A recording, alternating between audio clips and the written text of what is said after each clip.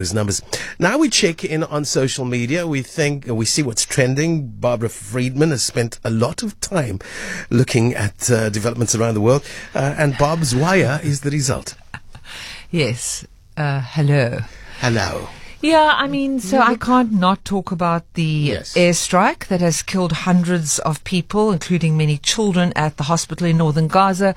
But I think for me, this is just the blame game that has now ensued. Yes. All sides denying it was them. You know, various organizations putting out statements condemning this.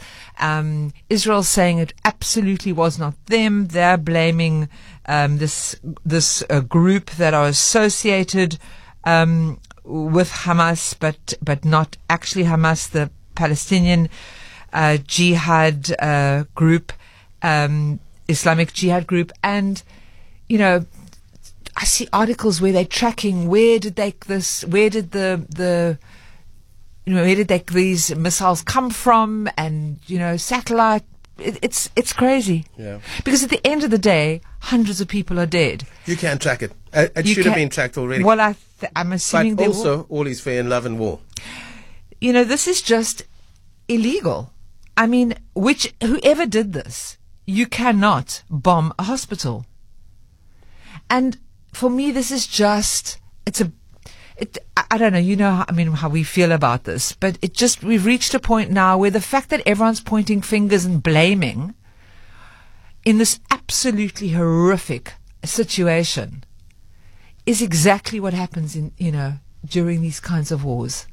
Because retribution is not a solution, retaliation is not a solution. I don't care which side it is. This world just is unable to hold space for more than one view. Yeah. And this is the result. Yeah. We're trying to go there into that empty space, into that vacuum, where nobody's going. Yeah. You know, the polarization in this world within people between good and evil. There's this split. You know, when people stand on one side or the other, you're either good or evil, but we're not. You know what I mean? And that's the way that is the way our culture in this world has evolved. So, you know, you're either a victim or a perpetrator. You know what I mean? There's this divide. No one can see that actually we should be moving towards being more whole, you know? Yeah, no, sure. We're a mixture. Yes. Anyway, and so this is the result. And so the symbol of these babies dying in this attack is just, for me, it's a symbol of the horror of where our world is right now. It's crazy. So disheartening. Honestly, yeah.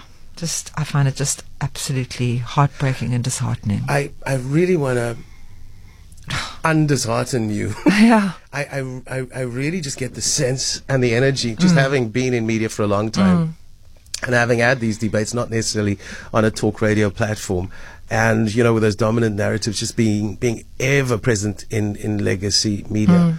People are saying enough. People are saying enough. There is a third way. I do agree with you. And funny, my colleagues and I were discussing this before I came on air, and we were saying that might be the algorithms of our particular social media, but we were saying we feel there's so many more posts of people who saying there needs to be another way, enough.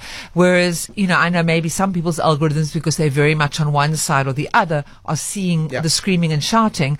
But, you know, I always like to say, like, there's 10% extreme one side, 10% extreme the other side, screaming loudest. The lunatic and then fringes. and then there's the 80% in the middle where we all are trying to can't make sense of it and want to find a way through. So that's what, absolutely, I agree. Let's end on a positive note. Let's hope that there are more people in this world who are looking for. And that third way in the Middle East specifically is about peace. And you've got to be brave. It's about peace. If you want to pursue peace, you've got to be critical of both sides. I agree. Absolutely 100%. And I certainly am. Yes. Okay. On to a sort of something that just intrigued me. I was actually driving last night and listening to Bruce Whitfield's show.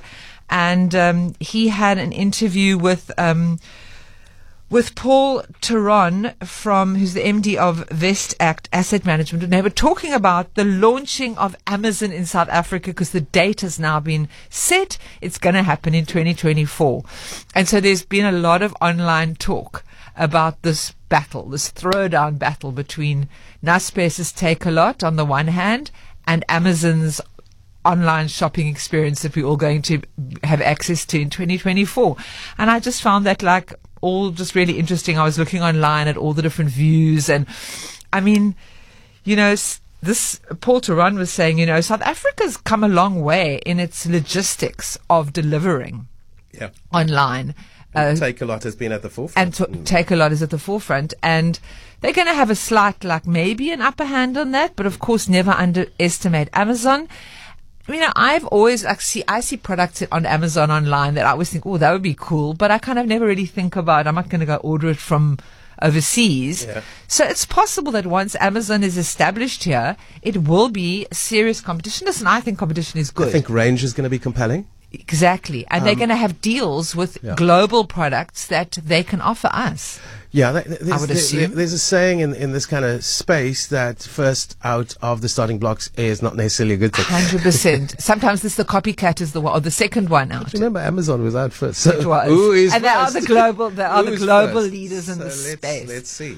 I thought it was interesting because Bruce and Paul Turan were speaking last night about how South Africans still love a mall. And what's going to happen to them? And they were saying, you know, we've been very slow on the uptake on online shopping, but that once one has a couple of good experiences, it does sort of change your view, and then you become a bit more of an uptaker of it. But I'm quite curious about this new development, and Amazon have already thrown out their first salvo and said that in the first year that they established in 2024, users, those companies using their platform, will be paying R1 a month to use the service as opposed to the normal fees. And so that's already a great opportunity for retailers. Hook them in. Hook them in. Very interesting. So I just think that battle between Amazon and other local online retail stores like Takealot is going to be a very interesting space to watch. Absolutely, and I think a whole lot of people are. In fact, it's exponential. The movement there. I haven't been there. I like the malls. I don't like a mall, but anyway. But South Africans do love a mall. Yeah. They love it because it's a place to go. It gets them out of their house, and sometimes looking at this, I like to look at products in shops. I like to touch them and feel them and see if it's something I want to buy. You don't always get it right when you see the picture online. For sure.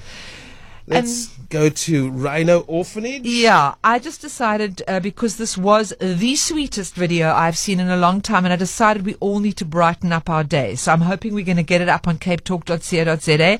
It's the latest video on the Rhino Orphanage, which I follow and I've mentioned a number of times on this segment. I think it was in June that the Rhino Orphanage adopted or rescued baby Mpho, who was a few days old, a little rhino baby, a few days old at the time had her umbilical cord attached, needed to be on colostrum and electrolytes, has been through a lot of challenges in her short little life, but for the last while has been making huge strides. Then a little while ago they introduced this little sheepy called Flenters, who bonded with Mpho, and they've been having a lovely time. And the latest video is just the cutest little video. They've had their first spring showers in the orphanage, and the two of them are literally jumping off the ground in spring joy, leaping around their little paddock. And cool. Honestly, sometimes you just want to look at some little life that was saved, and that people have taken such good care of them, and they're doing so unbelievably well. People have also donated and helped them along the way. And I just think for every little rhino we save. Look how beautiful a story is that. I know. It's not as sad a story as needing to be brave to fight for peace. I mean, that's how crazy the world has become. And that's why I think, you've got to be brave. Everyone laughs at me and the animals, but I think that's part of why I just find some joy in looking at at animals who just live their life. They live in the moment. Please give me my best chance. That's all they want. Okay. Thank you, Barbara. It's 9:45. Next up, we speak to Dr. Nicoline Potgieter, President of the Pedodontic Society of South Africa, and Deline Swart, President of the Rotary Club of Bellville. The launch of the first ever pediatric special needs